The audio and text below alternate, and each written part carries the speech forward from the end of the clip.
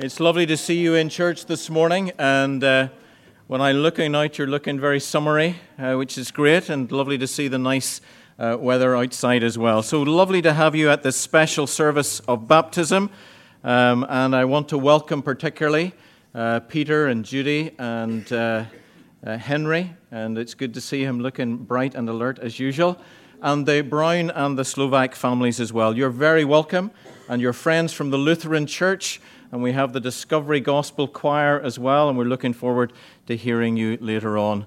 And there's an assortment of our own folks and visitors here as well. And can I say that you're very, very welcome. Great to have Martin as well, Martin Sauter from the Lutheran Church, and some friends from the Lutheran Church as well. And it's lovely that you've been able to come that vast distance down Adelaide Road to say hello to us here as well. Folks, the theme of our service this morning is hope. And the basis of Christian hope is the physical resurrection of Jesus Christ from the dead. And on that first day of resurrection, Mary was asked, "Why do you look for the living among the dead? He is not here. He is risen." And that is our hope. And we want to sing to the Lord now and bless his name. Bless the Lord, O my soul. So let's stand and we'll worship the Lord together.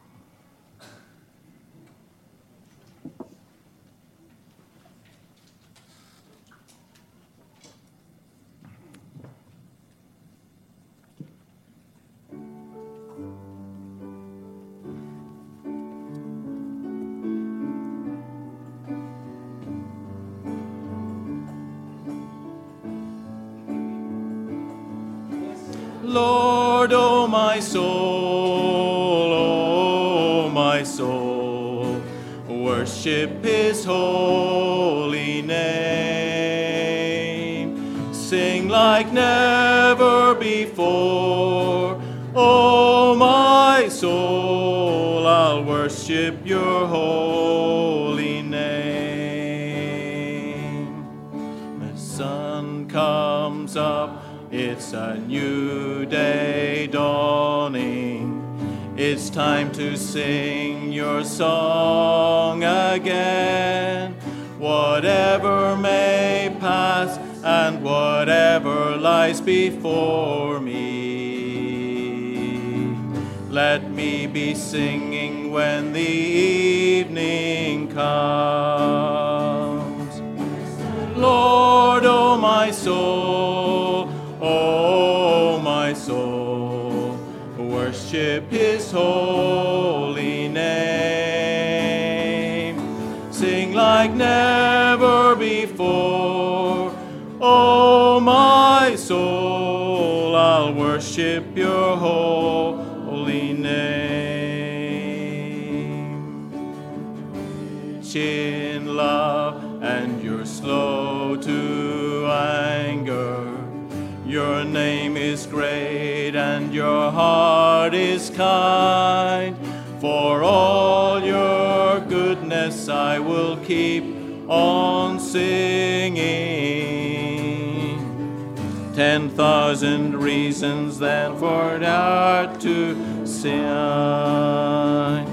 Praise the Lord, O my soul, O my soul. Worship his holy name. Sing like never before, O my soul, I worship his holy name. That day when my strength is failing, the end draws near and my time is come. Still your soul will sing your praise unending. 1,000 years and then forevermore. Bless the Lord, O my soul, O my soul. Worship his holy name. like never before. Oh, my soul, I'll worship your holy name. Worship your holy name. I'll worship your holy name.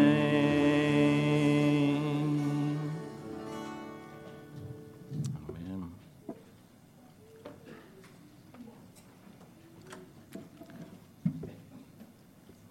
Well, as I said, it's lovely to have you in church this morning.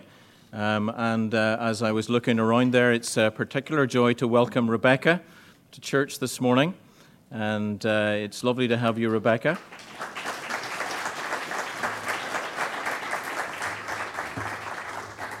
And we were just singing of the Lord's goodness. And for those who don't know, Rebecca has been extremely ill and has been in 3 different hospitals, and it's just 4 different hospitals, and it's been lovely to have her back with us as well. Just was thinking as we were singing there, and I turned it up in Psalm 103, but from everlasting to everlasting, the Lord's love is with those who fear him, and his righteousness with their children's children.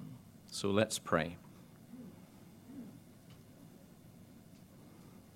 Father, how lovely it is to join together in praise of you and in worship of you with people from all over the world.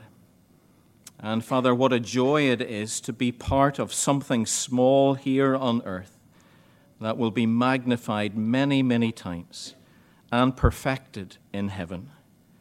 And Father, we thank you for the joy that we feel in our hearts because of the truth of the fact that God is God, that Jesus Christ died and rose again from the dead, and that, Father, that you have dwelt with us by the power of your Spirit.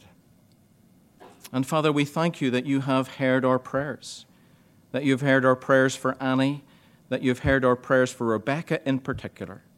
And Father, we welcome her back to this family, and we are overjoyed to see the remarkable goodness of your hand on her life.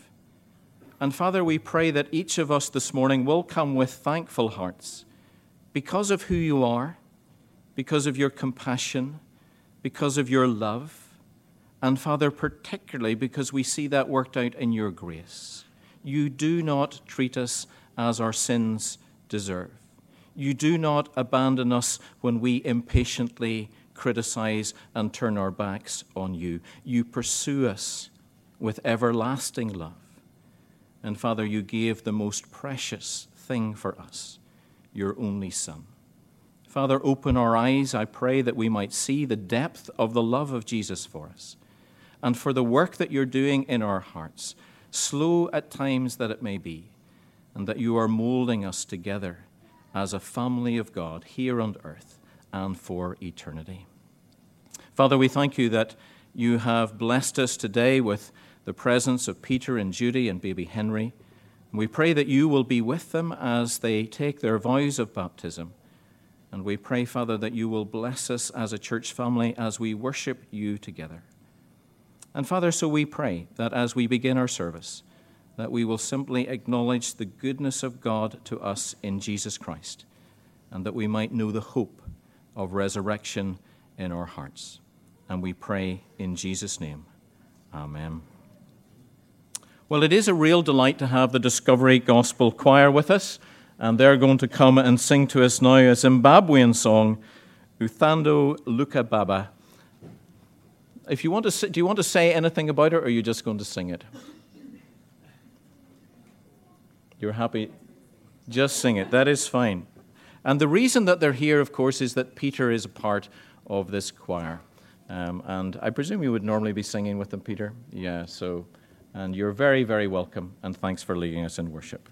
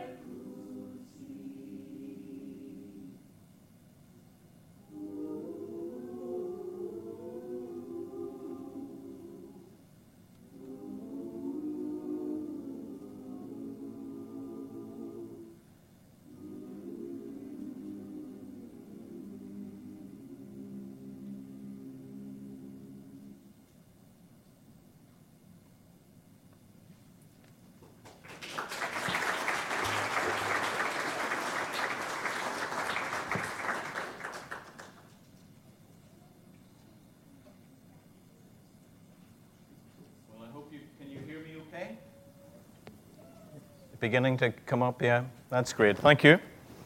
Well, we've come to that point in the service now where we're going to have the baptism. And Henry is really good. That's good. He's looking at this. I put on my sheep tie so that he would be mesmerized by it, which is great. And it's lovely to have you, family, here as well. And Edina and Russell as godparents as well. Thank you. And I suppose my task is to explain to you what baptism is. We believe that baptism is a sacrament, an act of grace from God to you, and in the sense to this child because of the belief of his parents. Peter and Judy have a clear Christian faith, and their testimony is of how God has rescued them from their sin and made them new by the power of the Holy Spirit. They themselves have been baptized, and they are members of this local church. And this week I've been reading the story of Abraham in my own reading, and that's where the story of baptism really begins. And I was struck, Peter, particularly because it's about a man who hears a call from God, and he's told to leave his country and to go to a new country, and there God will bless him. And Peter, you have been mightily blessed. You've got Judy, and you've got Henry, and you've got all the blessings of being here in Ireland with us here. A house, a job, I could go on and on and on in that way. But this, even though that this began with God speaking to a man called Abram, it wasn't a huge event in many ways. It was quite a quiet affair, because God spoke personally to Abram. And he made him a promise that would begin a life-changing reality within the whole world. Because he said, through you, Abraham, and through your wife Sarah, who had no children at the time, I will bless you, and I will bless the whole world.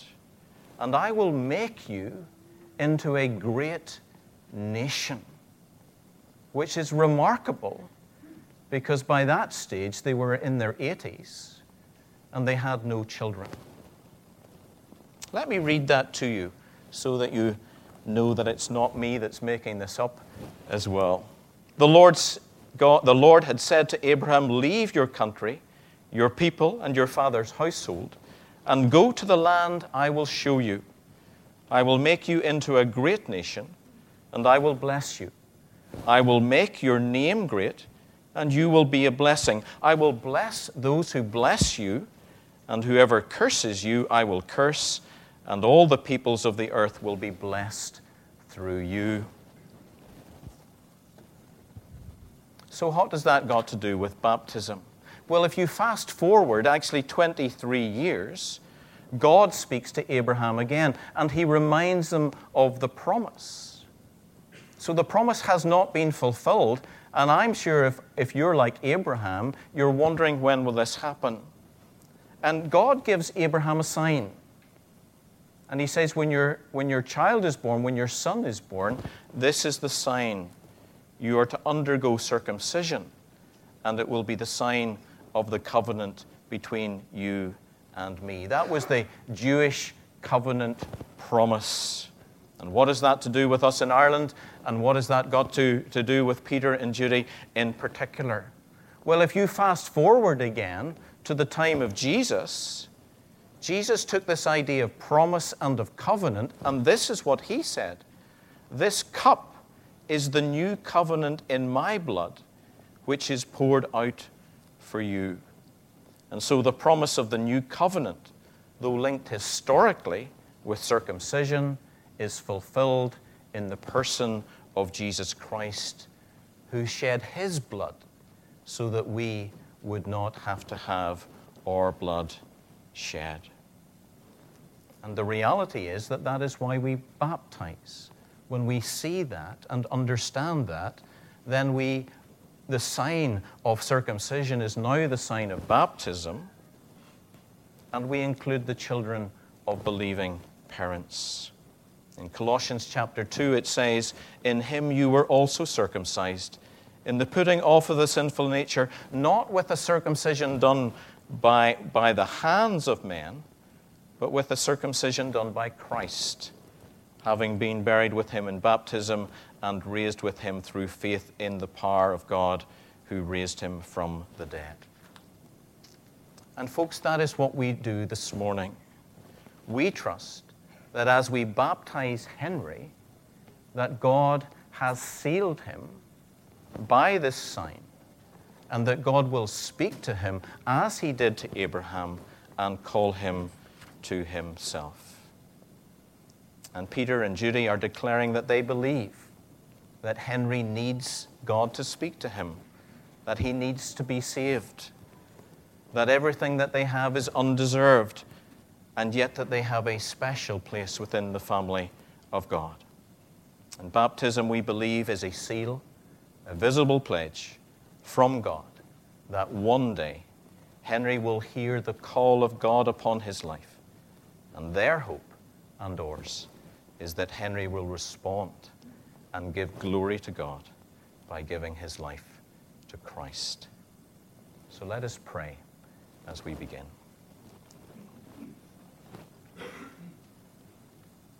Father, we thank you that we are known to you, Lord God, by name and loved by you from all eternity. We thank you for Jesus Christ, who has opened to us the way to heaven through forgiveness of our sins.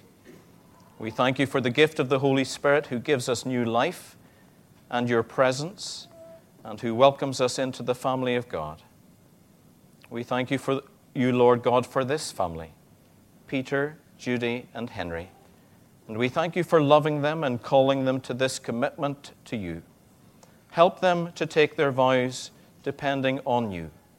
Help us to be a loving, praying, and committed church family, as we promise to be for Henry and his parents and all other children within our church family.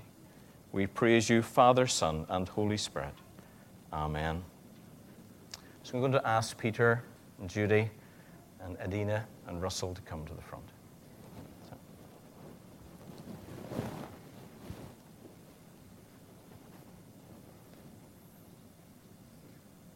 So Peter, you stand here. And then Judy. Big responsibility that Russell has been given here this morning. You're doing well. So, Peter and Judy, this sacrament lays solemn duties on you as parents to make confession of your faith before God and to promise to bring up your children in that faith. So, do you believe in one God, Father, Son, and Holy Spirit? And do you confess Jesus as your Lord and Savior and Lord? Do you promise, by the grace of God and by prayer and example, to bring up Henry in the worship and teaching of the church, so that he may come to confess with you that Jesus Christ is his Savior and Lord? And this sacrament also lays solemn duties on you as the people of God in this congregation. And so I ask you to stand.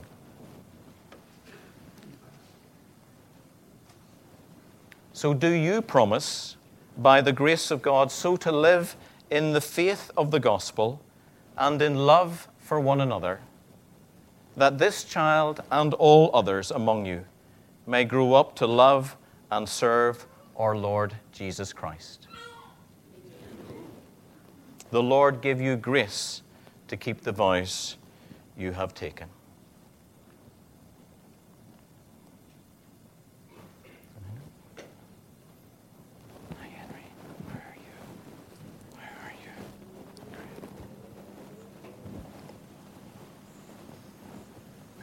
Henry Victor Slovak, I baptize you in the name of the Father, and of the Son, and of the Holy Spirit.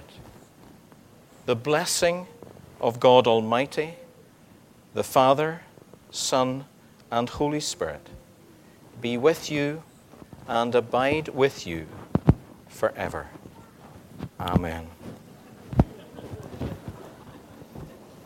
According to Christ's commandment, Henry Victor Slovak is now received into membership of the Church of Jesus Christ, as he's engaged to be a servant of Christ throughout the years of his life. Let's bless him with the words of the Aaronic blessing. We sing this together.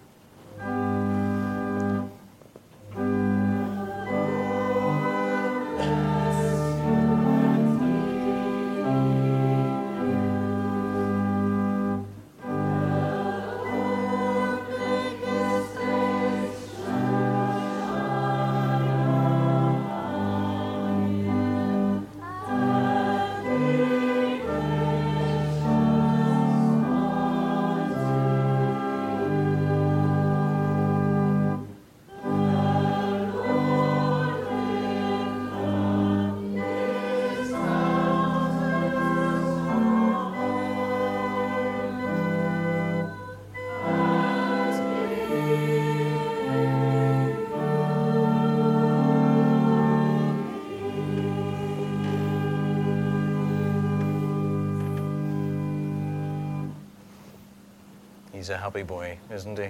It's great. Who wants to take him? No, Adina's going to do the candle. Yeah. No. Very good. Thanks. Folks, we are delighted to have with us Adina, Peter's sister, and she has brought a candle all the way from Hungary. And it's from their church, which is a Lutheran evangelical church in Hungary. And so we're going to light this candle as a blessing. And I have, just as a sign of our unity in the gospel, and as a symbol of this light of Henry in the world. So, now, Ken is the elder that looks after this family, and he has a gift for them, and then he's going to lead us in prayer.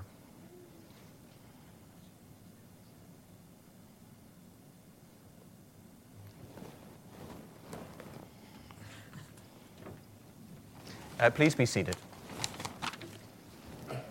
You stand. Let us pray.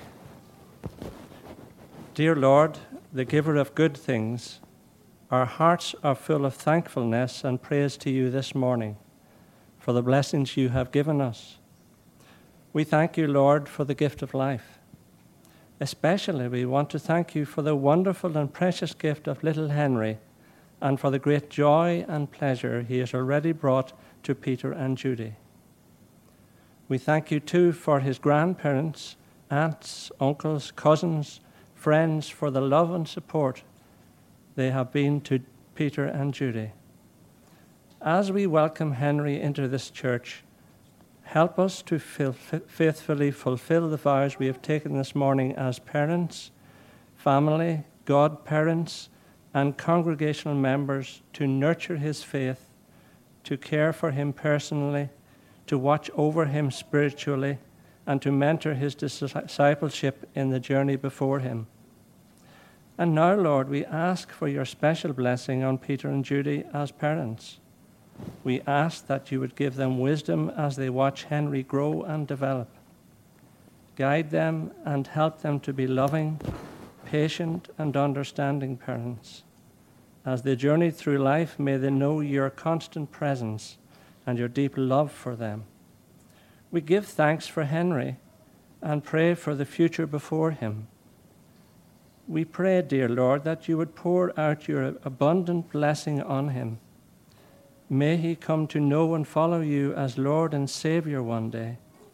Finally, we pray that Henry will grow up to be a man of integrity, that he will listen to God's calling. Guard and guide him all the days of his life. We ask this for the sake of your Son, Jesus Christ. Amen. Amen. Thank you, Ken. Okay, folks, that's great. We're going to sing, appropriately, aren't we, This Little Light of Mine. In fact, the choir are going to lead us. So I'll ask you to remain seated, and then you can follow along and sing as you want. So.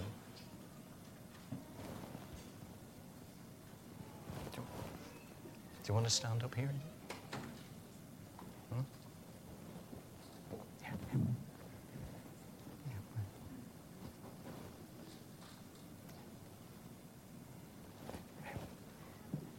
Yeah, go on up, yeah. You've got the light.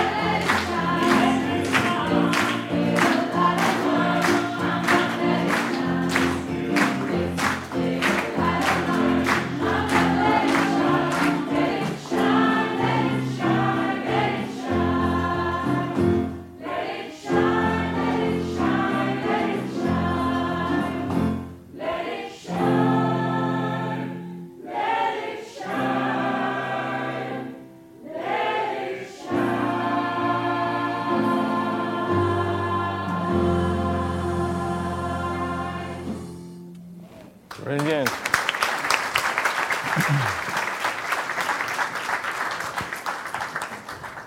I'm tempted actually to get them to do that again because I think you didn't really get into it enough. Would you like to do it again? I think you might want to do it again, but if we're going to do it again, you must do the actions. Is that okay? Okay, we'll do it again. But you must do the actions, and I will do the actions too. Yeah, come on up here. Because, okay, girls, do you want to come up to the front and do the actions here? We've had a request that you would do that. Yeah, that's okay. Yeah, perfect. Yeah, good. Okay. And do you want to stand? Are you okay? You're tired? Okay, let's go then.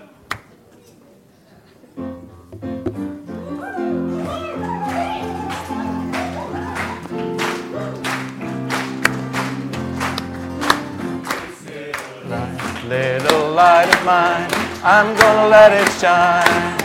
This little light of mine, I'm gonna let it shine. This little light of mine, I'm gonna let it shine. Let it shine, let it shine, let it shine. My neighborhood, I'm gonna let it shine. In my neighborhood, I'm gonna let it shine. In my neighborhood, I'm gonna let it shine, let it shine, let it shine, let it shine. Around the world, I'm gonna let it shine.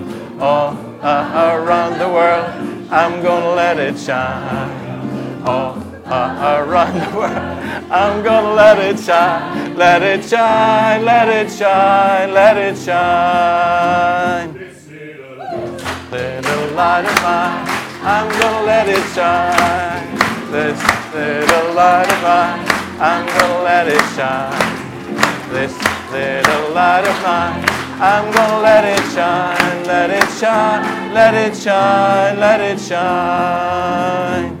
On Monday, give me the gift of love. Tuesday, on Wednesday, on Thursday, on Friday, on Saturday, on Sunday. Red light shine. This little light of mine, I'm gonna let it shine. This little light of mine, I'm gonna let it shine. This little light of mine, I'm gonna let it shine. Let it shine, let it shine, let it shine. Little light of mine, I'm gonna let it shine. This little light of mine, listen, let it shine. This little light of mine, I'm gonna let it shine. Let it shine, let it shine, let it shine. Shine, let it shine, let it shine. Shine, let it shine, let it shine.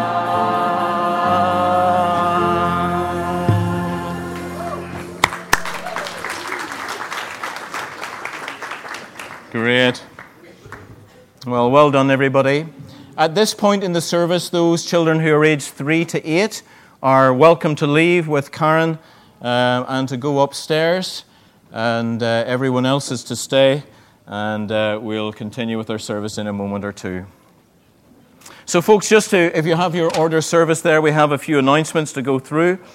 Again, it is really lovely to see you all in church, and to be able to praise God together as a family of God from all over the world. We're trying to do a series in the summertime called A Conversation with Jesus. That's what ACWJ stands for. Next week we're going to look at the paralyzed man in chapter 5 of John's Gospel. That's the pool at Bethesda, which is a fascinating story. Always mesmerized me as a child about this bubbling pool and all these ill people around it, and we'll be looking at that conversation. If you've come today and you're burdened about anything and you want to be prayed for, then this little table here is our prayer meeting place, as it were, where two people will just pray with you. It's confidential. They don't give advice in that sense. They just pray with you about the situation that you have talked to them about. The Living Well group, which is our folks of retirement age or near it, as you see there, are meeting in Alan and Heather's house in Bray on Saturday the 27th of July.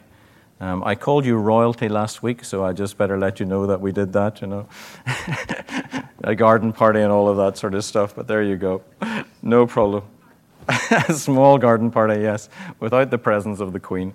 So volunteers then for number 4 there. We, as you know, Marcus and Delaney are away, and so we need folks to volunteer to clean the church. So do speak to Stuart. I know that people say, well, I wonder should I do that or not.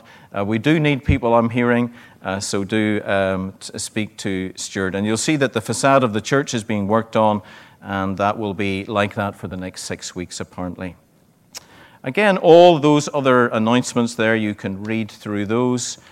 Just for those who maybe who are Presbyterian and members of this church, if you turn over the page, you'll see that we have grant applications for the Education Fund. This is to assist people with their fees for post-primary and third-level education.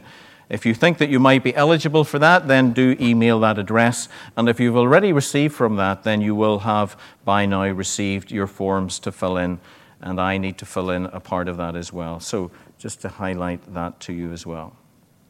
Well, folks, we're going to look at a conversation with Jesus now. And it's lovely to have Rosemary with us today. And Rosemary's going to come and read to us from John chapter 20, verses 1 to 18. And that should be page 1089 in your Bibles.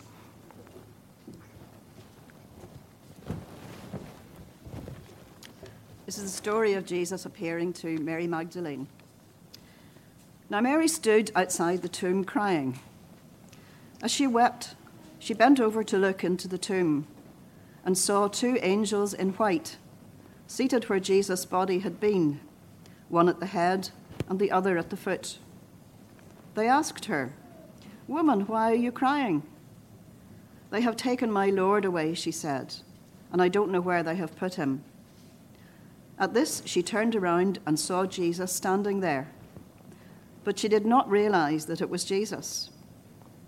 He asked her, "Woman, why are you crying? Who is it that you're looking for?" Thinking he was the gardener, she said, "Sir, if you have carried him away, tell me where you have put him, and I will get him." Jesus said to her, "Mary." She turned toward him and cried out in Aramaic, "Rabboni," which means teacher. Jesus said, "Do not hold on to me, for I have not yet ascended to the Father. Go instead to my brothers and tell them, I am ascending to my Father and your Father, to my God and your God." Mary Magdalene went to the disciples with the news, "I have seen the Lord." And she told them that he had said these things to her. Amen. Thanks, Rosemary. Well, folks, keep your Bibles open there, and I'm going to try and talk to you about that. So we've got a conversation going on, and this conversation is not with those folks in particular, but between Jesus and Mary Magdalene. And this is the scene that we have. So we've got three characters in this story. We have Mary, a young woman who is shattered. And she is in crumpled clothing. She hasn't slept well. And she's mourning. And we have Jesus, who is a young man. And he's dressed as an ordinary gardener in this story. And there are angels, two of them. And they're messengers in human likeness. And I suppose the beginning of this story is that you are now entering beyond hope. I presume this is a place somewhere in the world. I didn't find out more about it than that. But the scene that we have is a cemetery with cave-like tombs cut into the side of a hill, part of a rolling landscape within the walled city of Jerusalem, or within, you can see the walled city of Jerusalem in the near distance. It's dark. But the sun is just about to rise. And Mary is unable to sleep, has made her way under the night sky to the cemetery. And when she does come near, she is alarmed, isn't she? Because she sees that the stone has been rolled away. And Mary is beyond hope. Jesus not only is Jesus, her friend, dead, but his body has been taken, most likely by the authorities, she thinks, whether the civil authorities, the Romans, or whether the Jewish religious authorities, perhaps even by the cemetery caretaker or gardener. And they've taken his body, and she has nowhere to grieve and no one to grieve. And maybe that surprises us, doesn't it? Why is she not going, "Wow, Jesus has risen from the dead, just like he said"? Why is she not doing that? Because death has won, hasn't it? Hope has died. And resurrection, honestly, is very far from their thoughts. And so Mary ran to tell the disciples about the absent body, but she came back, and she's outside the tomb, and she's crying. And she's good reason to cry, because Jesus mattered a lot to her. She had suffered a lot under spiritual oppression. She was really on the lower echelons of society. And Jesus had healed her. He'd taken away that spiritual oppression. He had welcomed her into the community of his band of followers. And he had given her a renewed sense of hope.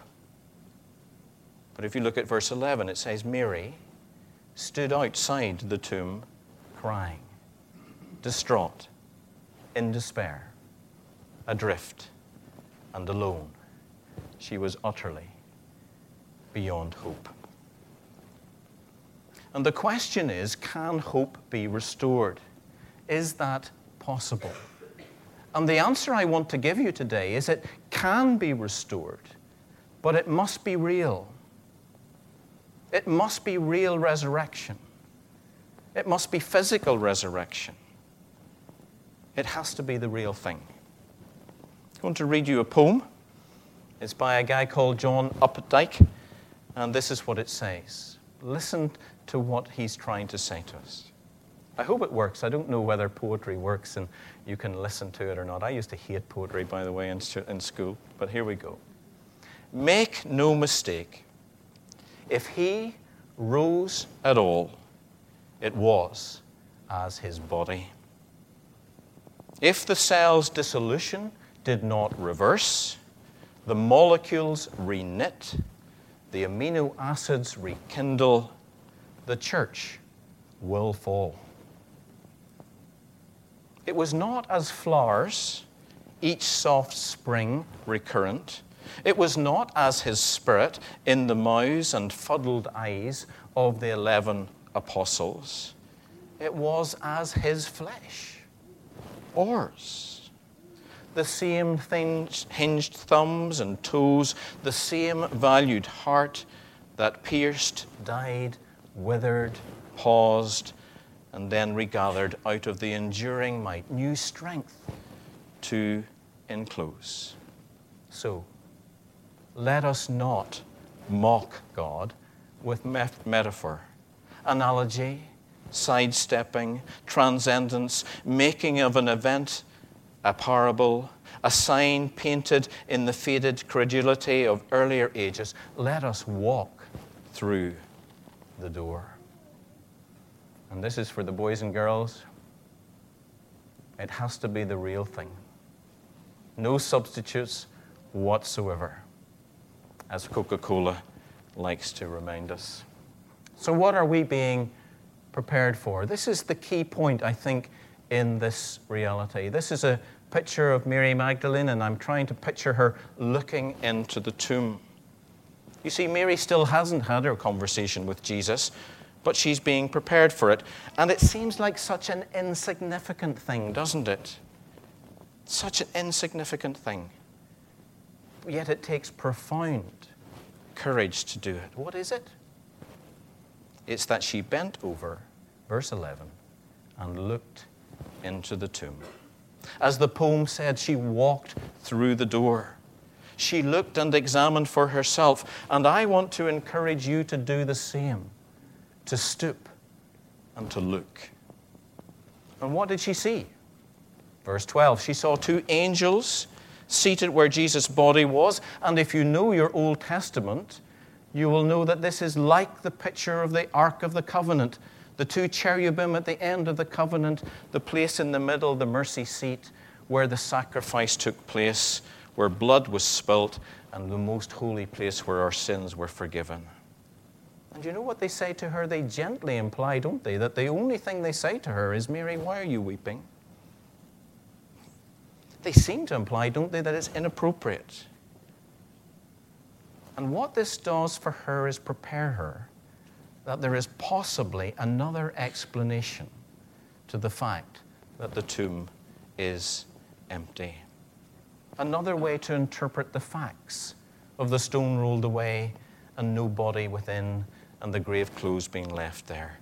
They are messengers preparing her for a recovery of hope. And then Jesus opens the conversation, doesn't he? He appears alongside her. He says, why are you crying? Who is it you're looking for? In essence, he's saying, what makes you so sad? What is so dark in your soul? And who is it that you're looking for? And though Mary doesn't recognize Jesus, his tone is compassionate. And so he thinks that he might be able to help her. And he says, "Can you help me find the body?" She's blind to who he really is. And isn't it true that when we suffer the death of a loved one, grief and loss can blind us to the hope of resurrection? We see only the tomb. We're captive to the lament. We're stuck in our crying. And we need courage to move and to stoop and to look and to examine the truth of the resurrection. But if this resurrection is true, then there is comfort in sorrow. There is hope available. But how does it come to us? Ultimately, it comes, folks, in the power of a word. Fascinating, isn't it, when you read that story that she saw Jesus, but that she didn't recognize him? But it's when he heard that voice, Mary. It was a word that made her see, and in her hope she was reborn. And I love this little bit from David Helm's book about this, where he says, and because she hears him, she now sees him, and she calls out to him, and she runs to him, and she hugs him, and she becomes a lifelong believer in him because of the power of a word. We're told that Jesus' work is finished. He tells her, "My work is finished. I'm going back to the Father in heaven. There is a way opened up. Death is defeated. Hope is restored." Surprising, isn't it? Surprising that it was a word that brought her to faith. And folks, that's the same for us, is it? Did Mary have an unfair advantage? Was it because that she saw Jesus? Was it because she was able to touch him? Was it because she was there? Are there good reasons for us today to make a fresh start with Jesus, to believe in his resurrection, which we cannot verify for ourselves? Well, the writer to the gospel thinks there is. And if you go to the end of that chapter 20, you'll read that he says this: Jesus did many other miraculous signs in the presence of his disciples, which are not recorded in this book. But these are written that you may believe that Jesus is the Christ, the Son of God, and that by believing you may have life in his name. The implications of this, folks, are simple and profound. Like Mary, by hearing the word of Jesus, by reading the Bible and the accounts of Jesus' life, we can be brought to new life and hope.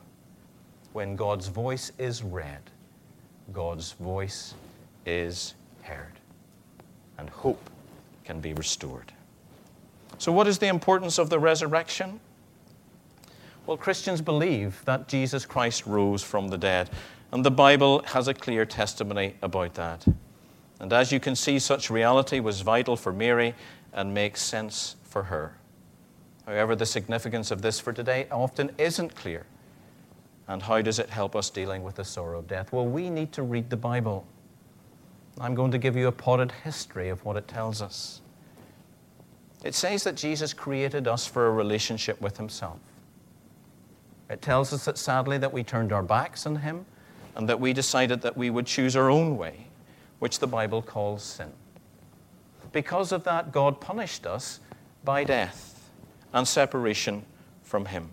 That was the just punishment for our rebellion. And to have our hope restored, we need someone to pay the penalty for that sin. Someone who was stronger than the power of death. And Jesus was that person. And he demonstrated that by his perfect, loving life. He demonstrated by his death on the cross, by his resurrection from the dead, and by his ascension into heaven. Death has been overcome. Peace has come. And it is God's intention was always to restore the relationship that was broken. And restore it not just for now, but for eternity. And that is possible when we hear and believe the good news of the gospel, the power of a word. So Mary's experience is helpful. She recognized hope and restored, and she ran to tell others. Folks, I want to say too in closing that it is good that we cry in the reality of the hopelessness of death and of other things. And we need to, as it were, begin outside the tomb. I'm not saying that it's wrong in any sense to cry and to grieve. But we do need courage to stoop and to look at the truth of what the Bible tells us about all that's happening in our world, and about the sin in our hearts, and about the brokenness and fallenness of humanity, and about the hope that he has in the cross. And we also, like Mary, need to hear and accept the word of Jesus as Mary did. Folks, we believe that Jesus did rise from the dead, and therefore we have hope. And that is how we have this hope now. Hope for our own resurrection. And the invitation for Mary was to believe, and it is for us. And I ask that we might put our trust and our faith in him. And then, just to finish, she is a different person. She has come in darkness. Her pace is slow. Her heart is heavy, and her hope is lost. But now she leaves in light. Her steps are quick. Her heart is hopeful, and her voice can be heard. It's true. It really is. Death and whatever else it is cannot win. Jesus won the victory. He has overcome death, and in him all things will one day be made new. Amen. We're going to worship God as we give our offering to him now, and the choir are going to sing another song, Total Praise.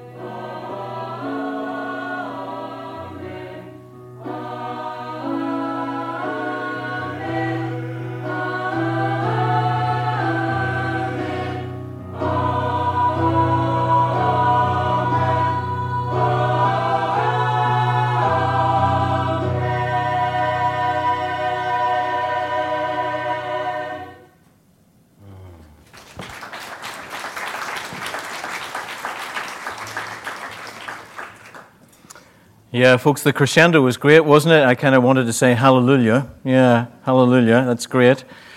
So thank you for that, folks. It is a real delight to have Martin Sauter with us today, and Martin's going to lead us in prayers for other. He is the pastor in the Lutheran Church next door. So, Martin, you're very welcome, and thank you for leading us our prayers for others.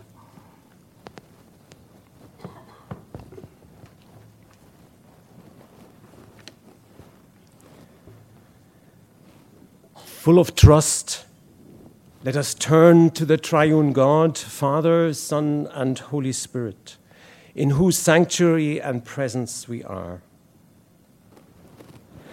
God's creating and redeeming love for all creation and God's friendship to all his people surrounds us. The Holy One hears us, challenges us, and comforts us. Let us pray. We answer the plea, "Hear us, O God," with "Your mercy is great." We worship you, our Creator. We commit to follow you, Jesus, our Savior, in the unity of the Holy Spirit. For you made us in your image. By your cross you conquered our sin and the sin of all. And in the Holy Spirit, you were raised to new life, destroying death forever. Hear us, O God.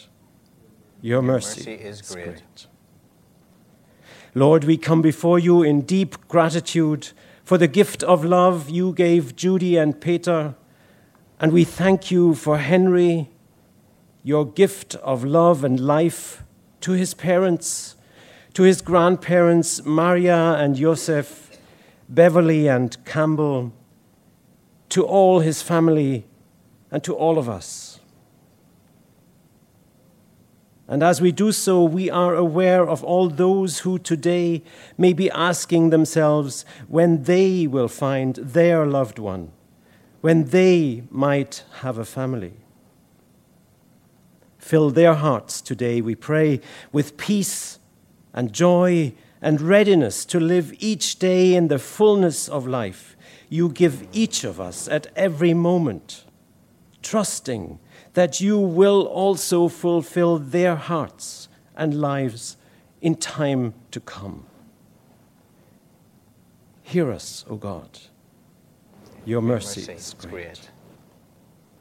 We pray for Henry and his parents and all his family, that he may grow into the fullness of what you mean him to be, in love for you and all his fellow creatures.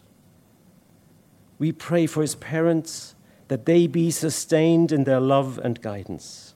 And as we do so, we are aware of all involved in parenting, especially also adoptive parents and foster parents, who take on the wonderful but serious commitment of nurturing children who are not related to them through blood ties. That you, dear God, source of life, sustain them in their commitment and that they may be supported by those around them. We pray for all who give care to children, in formal and informal settings, for aunts and uncles, grandparents, friends and neighbors whose contribution cannot be underestimated. And we pray that our church communities become ever more places of nurture and sanctuary for children, no matter what their background, so that they may be able to see and taste and feel the love of God palpably. Hear us, O God. Your mercy is great. We pray that in this critically important time in the history of our planet, Henry and his generation may grow up to become adults with responsibility and passion for social and environmental justice. Lord, in many ways it looks as if we are facing insurmountable challenges in society and in the environment, and yet we struggle to turn our concerns into real sacrifices. Give us, the generation in charge of things, a change of heart, that we may turn back from our deadly paths and renew your calling to them, the new generation, that they too may follow you and take courage to fight for those critical issues that will decide the future of our civilization. Hear us, O God. Your mercy is great. We pray to you for our two communities here in Adelaide Road Presbyterian Church and down the road in St. Finian's Lutheran Church. Make us ever more attentive to your presence, conscious of our stewardship of our churches not as our turf, but as houses of God. May we continue to become places of welcome for all. We pray for Reverend Sam and Pastor Stefan, for all ordained into the ministry, and for all serving in different ways in our midst. Hear us, O God. Your mercy is great. We pray for our island home of Ireland, north and south, and for the continent of Europe, places riven with crises and tension. We pray for politicians and civil servants, for leaders in industry and civil society. May they recognize what is best for peace and the well-being of all, and may they find strength and courage to live and witness to the truth in integrity and respect. Hear us, O God. Your mercy is great. We pray to you for those parts of the world that are torn apart by injustice, violent conflict, environmental catastrophes, poverty, and disease.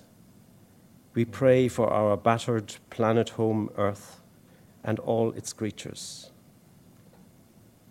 Hear us, O God. Your mercy is great.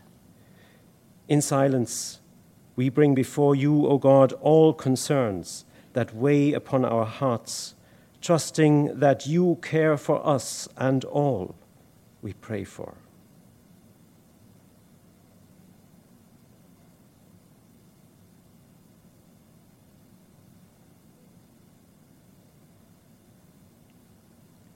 Hear us, O God.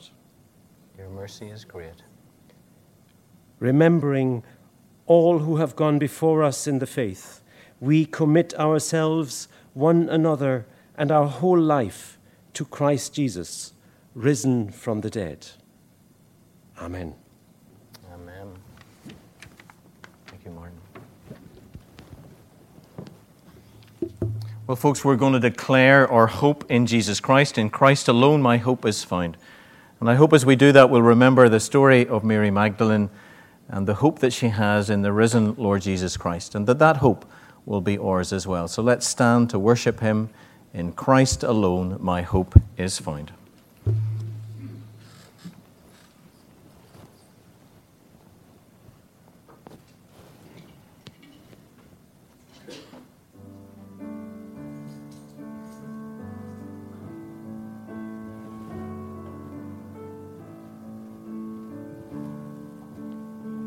Christ alone, my hope is found.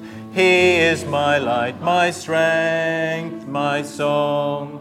This cornerstone, this solid ground, firm through the fiercest drought and storm. What heights of love, what depths of peace, when fears are stilled, when striving cease. My comforter, my all in all, here in the love of Christ I stand.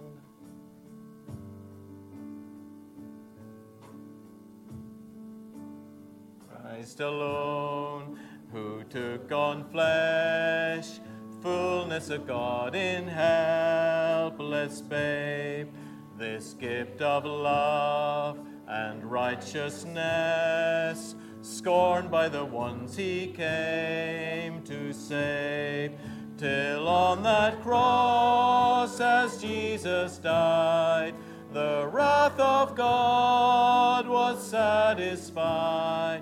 For for every sin on him was laid. Here in the death of Christ I live.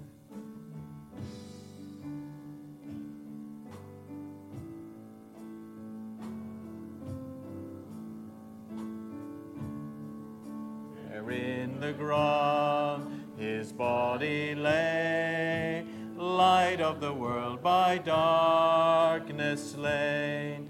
Then bursting forth in glorious day, up from the grave he rose again. And as he stands in victory, sin's curse has lost its grip on me. For I am his, and he is mine, bought with the precious blood of Christ.